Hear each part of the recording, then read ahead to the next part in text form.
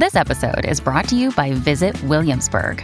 In Williamsburg, Virginia, there's never too much of a good thing. Whether you're a foodie, a golfer, a history buff, a shopaholic, an outdoor enthusiast, or a thrill seeker, you'll find what you came for here and more. So ask yourself, what is it you want? Discover Williamsburg and plan your trip at visitwilliamsburg.com. 12:32, this is Afternoons with Staffy, Stephen McIver in the house, and Intern Brayden. Now, I keep going on about Intern Brayden, but I think it's a chance, before we talk to Michelle, to learn a little bit about Intern Brayden. Hello, mate. How are you? Hi, how are you? Okay, so let's run this down. So you've come out of AUT, right? Which that's Correct. It's a 3-year communications degree, right? Yeah. Which I know is a very, very good course. And you actually have to be smart to be accepted into that course. So which school did you come out of? I came out of Mount Albert Grammar. Oh, God. Yeah. Mark Watson, who works here, would love you right now because you're an ex-Mags boy, which is really quite sickening. But that's okay. Well, why did you want to do comms, man? Oh, I just love journalism. I want to be a journalist. Sports journalist? Sports journalist. Yeah. Why? I just love sport. Yeah? Yeah, Stephen, I'm a big football fan. So I've been watching football since I can remember.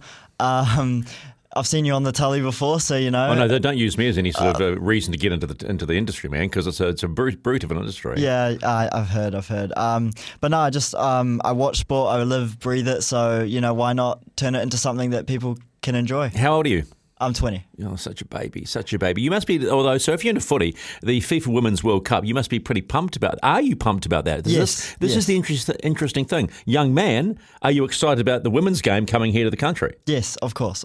I will try and head down to Eden Park to definitely watch a few games. Probably not the first one. I believe it's sold out, NZ versus Norway. Mm-hmm. But other than that, no, I'll probably try and go down and watch a few games. Hopefully I can get a win for sure. Okay, yeah. So but you are an active football player. Here's the key, right? Yeah. Active football playing out west of Auckland, right? Oratia? Yeah, that's who I play for, yeah. Oratia. Is it Oratia United? Yes. And so what's the big game tomorrow for you? So I play for the under-23 reserve team, and we're playing against Waitemata. Yeah. Currently they're above us on the table. How far above and what are we talking bottom versus top? We don't need to talk about that. No, we do. Okay. You see, don't play that card early, pal. Where are your team on the ladder? We're second bottom. Okay, and what are they? Third bottom? Mid-table. Yeah, okay.